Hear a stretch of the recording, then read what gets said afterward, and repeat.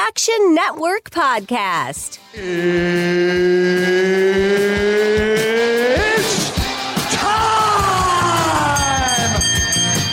Oh, Saturday night's all right for fighting. Get a little action in. Welcome to the Action Network podcast, the UFC 278 preview. I'm Sean Zerillo, joined today by former professional MMA fighter Billy Ward. We're going to take you through the 12-fight card for UFC 278, featuring the welterweight title bout between Kamaru Usman and Leon Edwards. Some other sections we're going to touch on: top underdogs, fight of the night, which will be Murad Dvalishvili against Jose Aldo. We're going to talk about the co-main event between Luke Rockhold and Paulo Costa, give you our favorite props, and then get you out of here with some DFS angles and our best bets for Saturday's card. But let's go to that event. The welterweight title bout, sixth defense for Kamaru Usman, coming in around minus 350 on the money line.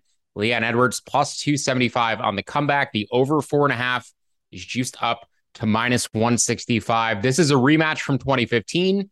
Usman won unanimously 30-27 and 29-28 on the other two scorecards. Dropped round one on two of the three scorecards, but ended up grappling Edwards on his way to a decision. Both have improved since then. Usman closed minus 250 the first time, again, sitting around minus 350 this time around. I've got a small angle on this fight. I'm actually waiting for the money line to blow out a little bit closer to fight time. Billy, curious as of Friday where your thoughts are for the main event. Yeah, I'm somewhat concerned that Usman's just fallen in love with his hands a little bit too much and doesn't make the smart choice and take him down.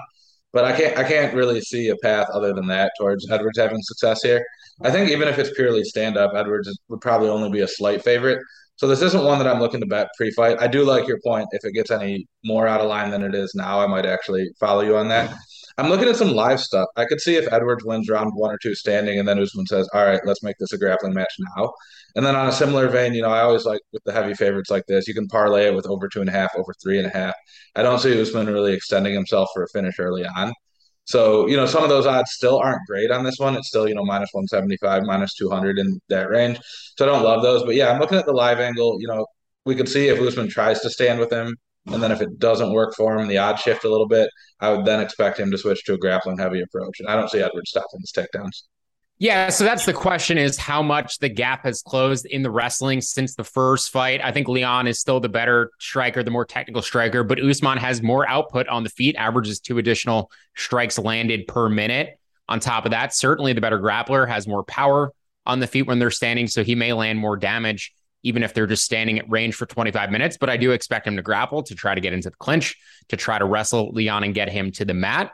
How much has Leon improved his wrestling since their first fight back in 2015? I actually think he's become a very dominant clinch fighter, controls most people in the clinch, rated his clinch positions, and particularly the one thing I would look out for here is his elbows, which he uses when he exits the clinch. He has really vicious elbows when he's in close. I could definitely see him clipping Kamaru with one of those elbows as they're exiting a clinch position, as Kamaru is trying to enter a clinch position to put his back against the cage. So I expect a lot of clinch fighting here. Ultimately, do not expect Usman to just fall in love with his hands and try to strike it out for 25 minutes like he did in his 2 fights with Colby Covington. The one bet where I showed value on pre-fight was Leon by decision at around plus 900. Basically, the way I show value on that, the market is indicating with his decision line at plus 1,000, plus 900, and his knockout line around plus 550, they're telling you that he's going to win by finish around 60% of the time if he does win, and his decision 40% of the time if he does win. I think those should be reversed. I think the decision should be 60% of his win equity, a finish closer to 40%. So I do like a very small sprinkle on his decision line around plus 850, plus 900, projected that closer to plus 550. And if that money line comes back up closer to plus 300 or higher, I think I'll play that too. It was there on Thursday. It ended up dipping down closer to weigh-ins. I think as more parlay money comes in on Usman closer to fight time, you may see that peak price eventually on Edwards. It may even get all the way up to plus 350, just based on the amount of parlay money that I expect to be tied to the champion. So Edwards on the money line, if it gets over plus 300, and definitely his decision prop small around plus 850 would be my bets or my ways to approach the main event. Let's talk about our favorite underdogs for Saturday night. This may be my favorite section for today's podcast. because I really like an angle on a dog here. But Billy, I'm curious which dog you're taking a look at first. Yeah, I really like the exact same angle on a dog. I was bad and didn't get the email across, but I'm also on Marcin Tybura at plus 300. It's just such a massive step up in competition for Alexander Romanov, which I think you're going to get to. Romanov has had dominant grappling in all of his fights. I don't know that he's necessarily the better grappler here. And then if he's not, what happens? And, it's plus 300. I'm not saying that I necessarily think Romanov should win, but plus 300 is pretty long for him. And I don't know. Or I'm sorry, I'm not saying Tybura should win. But yeah, no, I'm just not sure that Romanov is the better grappler here, and that's been all he's done so far in his UFC career. So if he can't take him down, or if he takes him down and it doesn't work, and we see a stand and trade fight, these are heavyweights. Nobody should be plus 300 at heavyweight in strictly stand up fight. Yeah, heavyweight, higher variance fight to begin with. So that pushes everything closer to minus 110. Tybura, the better striking, the better cardio, that pushes it closer to minus 110. And as you said, I'm not necessarily sure that Romanov is even the better grappler here. I do think he will be able to take Tybura down early, but we've seen Tybura get put on his back in the past, and he does not stay there for very long, has very good jiu-jitsu. I do not see him getting finished very easily unless he's tiring out later in the fight. But going back to cardio, Romanov got extended one time against Juan Espino. He was a good grappler. He was losing the striking on the feet. And then it got dragged around 3. He started tiring out, took the easy way out, quitting after getting cup checked and calling it. I believe it went to a technical decision, which he won because he had secured the majority of the first 2 rounds on the judges' scorecard. So bad look for Romanov and his cardio there. Definitely think Tybura, the better striker, has faced the better strength of schedule, better competition. Even the guys that Romanov has faced, aside from Espino, have been bottom of the barrel heavyweight grapplers at the UFC level. And the discrepancy in grappling from one heavyweight to another can be pretty massive relative to the other divisions. I think Tybura definitely on the higher end of the grapplers that you could hand Romanov for a test. So this should be a close and competitive fight. I do see it going longer. I have another angle that I want to talk about when we get to our best bets. But in terms of a favorite underdog, I think Marcin Tybura plus 300 is a phenomenal play. I like his decision line as well at plus 650, because if this fight does extend, I expect him to win more minutes down the stretch. So Marcin Tybura, 5 after round 1 even, could be an angle as well, given the fact that I expect him to have the cardio advantage. And if he survives round 1, I think this is going to be very hairy for Romanov. So Tybura, our favorite underdog for both myself and Billy, an angle that we really like. A lot of underdogs hit on the last card. Hopefully we can cash another plus 300 on Saturday. Let's go to our fight of the night. This is a tremendous fight. A lot of talk about it on the internet this week. Jose Aldo and Merab Dvalishvili. This is the featured bout on Saturday's card. So just before the co-main and the main events. And this has been a hotly debated matchup this week. Merab coming in at minus 135. Jose Aldo, the legend, at plus 115. The over 2.5 year juiced up to minus 210.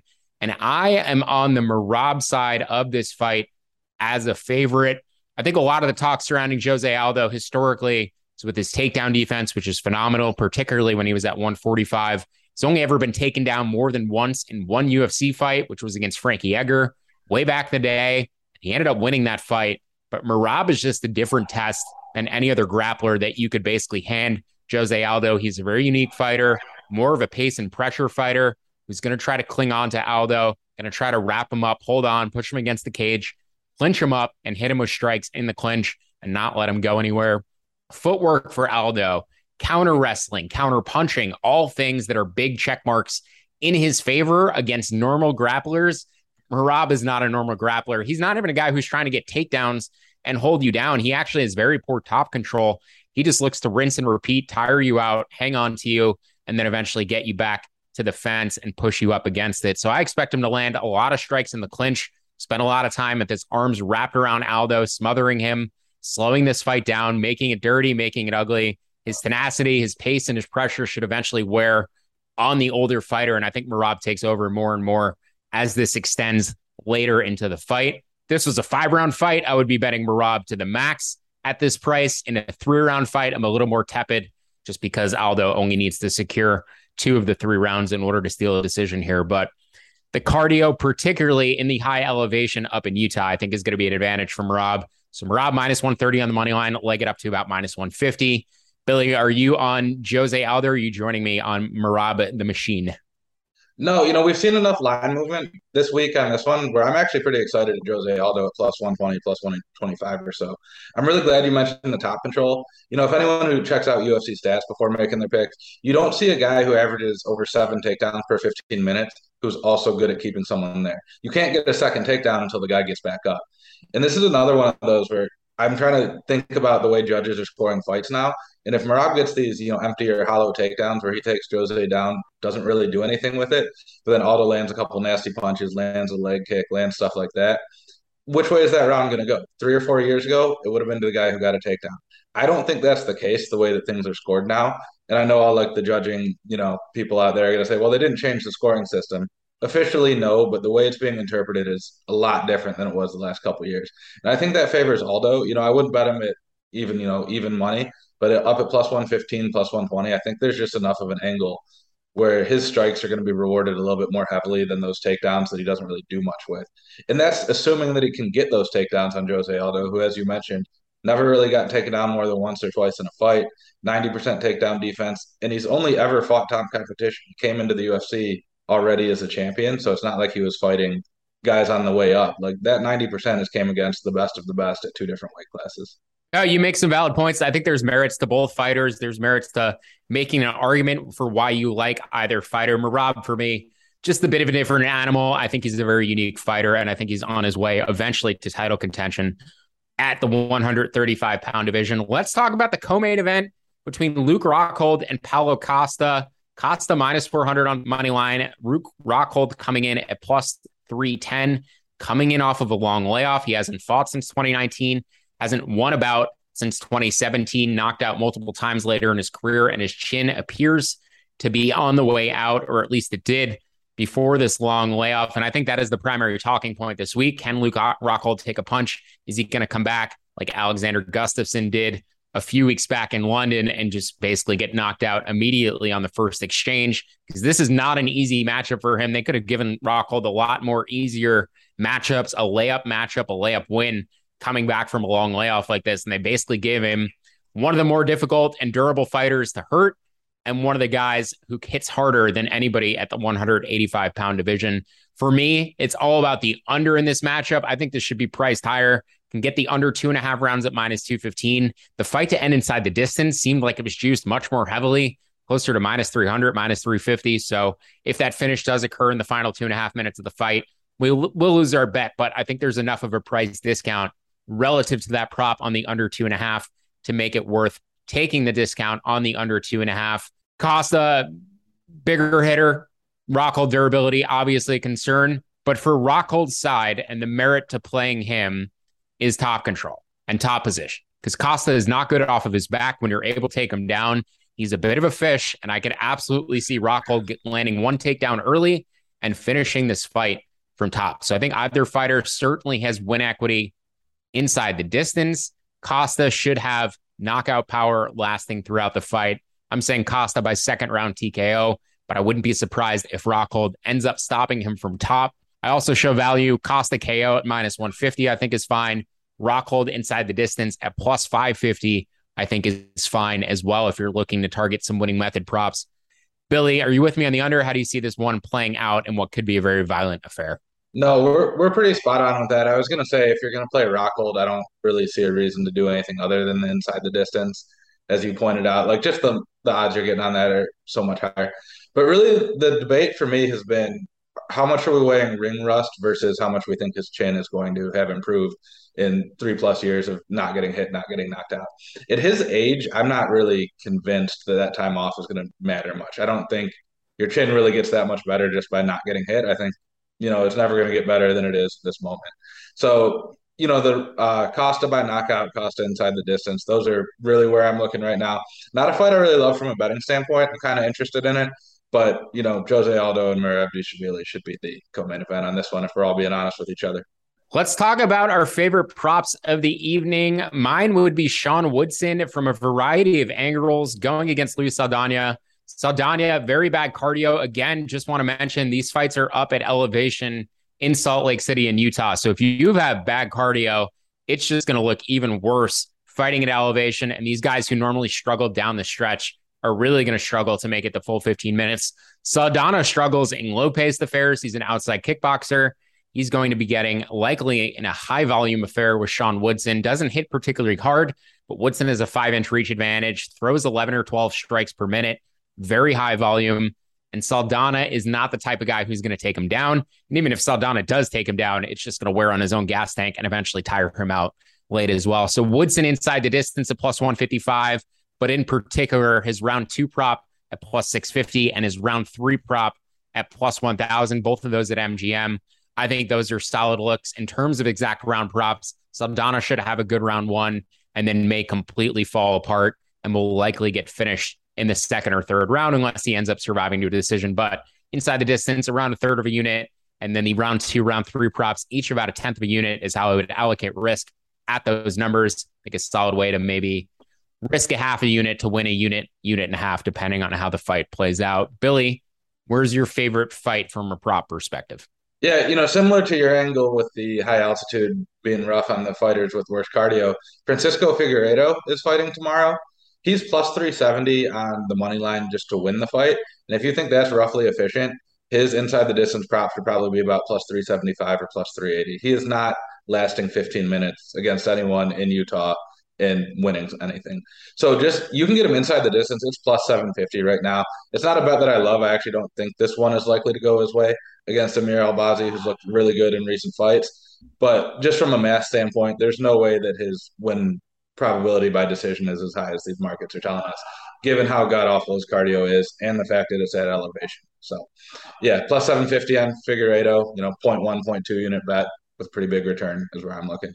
Yeah, those end up being some of my favorite bets. Just I don't really want this guy or think he can win, but most of his win condition is X, and they're telling you it's Y. You kind of just have to bet those sometimes, like I did with Leon Edwards by decision. I just think the winning method allocation between the odds is a little bit off, and sometimes you get fighters who are very, very likely to win by submission, particularly early. Guys who are likely to win in round 1 and then almost have no win condition after, where the price should be much closer to their money line than it actually is. You're getting almost double the odds on Figueiredo inside the distance than you're on his money line. Not a bad look. Certainly don't disagree, but actually probably look to bet Albazi live after round 1 as well as a way to maybe hedge out of that position after the fact. Even if Albazi's a big favorite after round 1, I think he's well on his way to winning the fight at that point. DFS angles for Saturday's slate. There's only 12 fights now. Miranda Maverick versus Shayna Young was canceled. Top prices on the board: Tyson Pedro, 9,500. Amir Albazi, who we just mentioned, 9,200. Kamaru Usman at 9,100. And Alexander Romanov. Those are your fighters priced above 9,000. We already talked about the fact that we like Marcin Tybura, who's 7,200. Leon Edwards, 7,100 to round out the main event. Billy, how are you differentiating between cash games and GPPs with just 12 fights on the card? Yeah, interestingly enough, I think I'm less likely to differentiate between cash and GPPs because I don't think a lot of people are going to have Usman and Edwards in a GPP lineup when that's a pretty common strategy in cash. And I can see that one making its way to the optimal if they go 5 rounds. There's only one 5-round fight where a lot of the pay-per-views we've had recently have had 2. So I think that's going to push some ownership to those guys, but the pairing of both of them won't. And then I'm also looking, and I'm going to mention this a little bit later in Best Bet, but the flyweight bout between Altamirano and Daniel Da Silva, those guys just have tremendous outputs for at least what little we've seen of them. They're actually, I think, a sneaky fight that you could stack where if those guys both land a ton of strikes, they could make their way in. And once we're down to this 12-fight range, especially if we were to hopefully not lose another one, that's when I really want to start getting off the board with some of those stacks. But yeah, outside of that, I'm going to be super heavy on Kamaru Usman. He scores all the points, even when he wins by decision, just with the volume of takedowns and strikes that he gets. I think if you're willing to, as we've talked about, fade Romanov against Tybura or even play Tybura, if you're not playing Romanov, Tybura needs to be in your lineup just because everyone is going to be on Romanov. So you're increasing that leverage a lot by going with the underdog there. So there's some angles to this one. 12 fight isn't terrible in terms of having to work too hard to get unique, but it's on that borderline where I think using some of those weirder strategies, leaving some salary on the table, playing some of those off the wall fighters like Figueiredo, like Tybura could be interesting. Rockhold, if he wins, is likely to be inside the distance. Super cheap. I don't think a lot of people are going to be on him. So for GPPs, Luke Rockhold, 7,500. Leo Santos, 7,300. Those are fighters very likely to win inside the distance if they do win. And I would imagine will be in the optimal lineups if they do win. Sean Woodson, I talked about from a prop perspective as well, 8,500, lots of volume, and probably gets a second or third round stoppage bonus as well on top of the volume, which should equal out to a first round stoppage in terms of points with the volume that he puts up. Let's go to our best bets for Saturday's slate for UFC 278.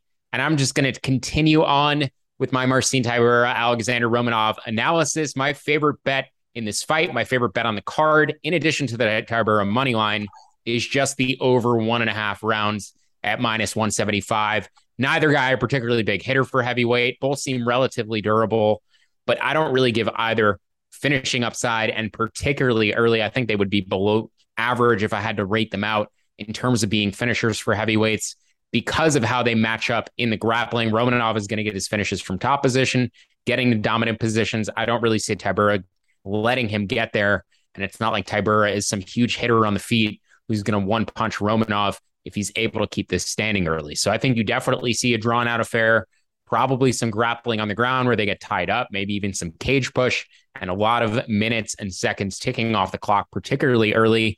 I show value on the fight to go to the distance as well at plus money. Just a little more tepid to play that. As we talked about, the cardio concerns for some guys in Utah, up at elevation in Salt Lake City, particularly guys like Alexander Romanov, could be very concerning. Could see him getting stopped late in the third round if he's completely gassing out. So the over 1.5 rounds, -175. Marcin Tybura at +300, and then also Tybura by decision for a sprinkle at +650. Favorite fight on the card, favorite bets on the card, both from a money line and a total perspective. Billy? Yeah, I'm going to go with two. Just real quick on the first one, Yanan Wu versus Lucy Pudilova. Wu was as high as like +115 earlier in the week. I think I'm still seeing a +105. It's probably going to be gone soon. Money has pushed her down. This is a classic fight where if you can see a plus in front of either of these women's names, you should probably just bet that side. It's going to be a dirty decision. It's not going to look like there's one clearly dominant fighter. But with most of that being gone, the one I really wanted to talk about is the Victor Altamirano Daniel Da Silva fight. I can't recall ever seeing a flyweight fight that's +180 to go to a decision. And Sean was talking about with bigger guys getting tired. A lot of times, if the big guys get tired, one guy lands a heavy punch and knocks each other out. If flyweights get tired, they don't have enough power or strength left to really put each other out. There's not that much difference between the type of punch that a heavyweight can take versus a flyweight. Our brains can only take so much impact, regardless of size. So when we get these little guys, they both have a ton of output. They're fighting at altitude. I don't think either of them are going to be too familiar with that.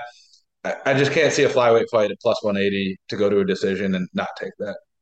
Yeah, I don't disagree with that at all. It's definitely a number I show value on as well. I kept pushing the win conditions for either fighter closer and closer to a finish, and I still couldn't really get it above a pick'em. So getting close to +140, something like that on the fight to go the distance, +180, I believe it might be as high as, will probably be a bet for me as well. Certainly going to be sweaty, though, with the way that Da Silva fights.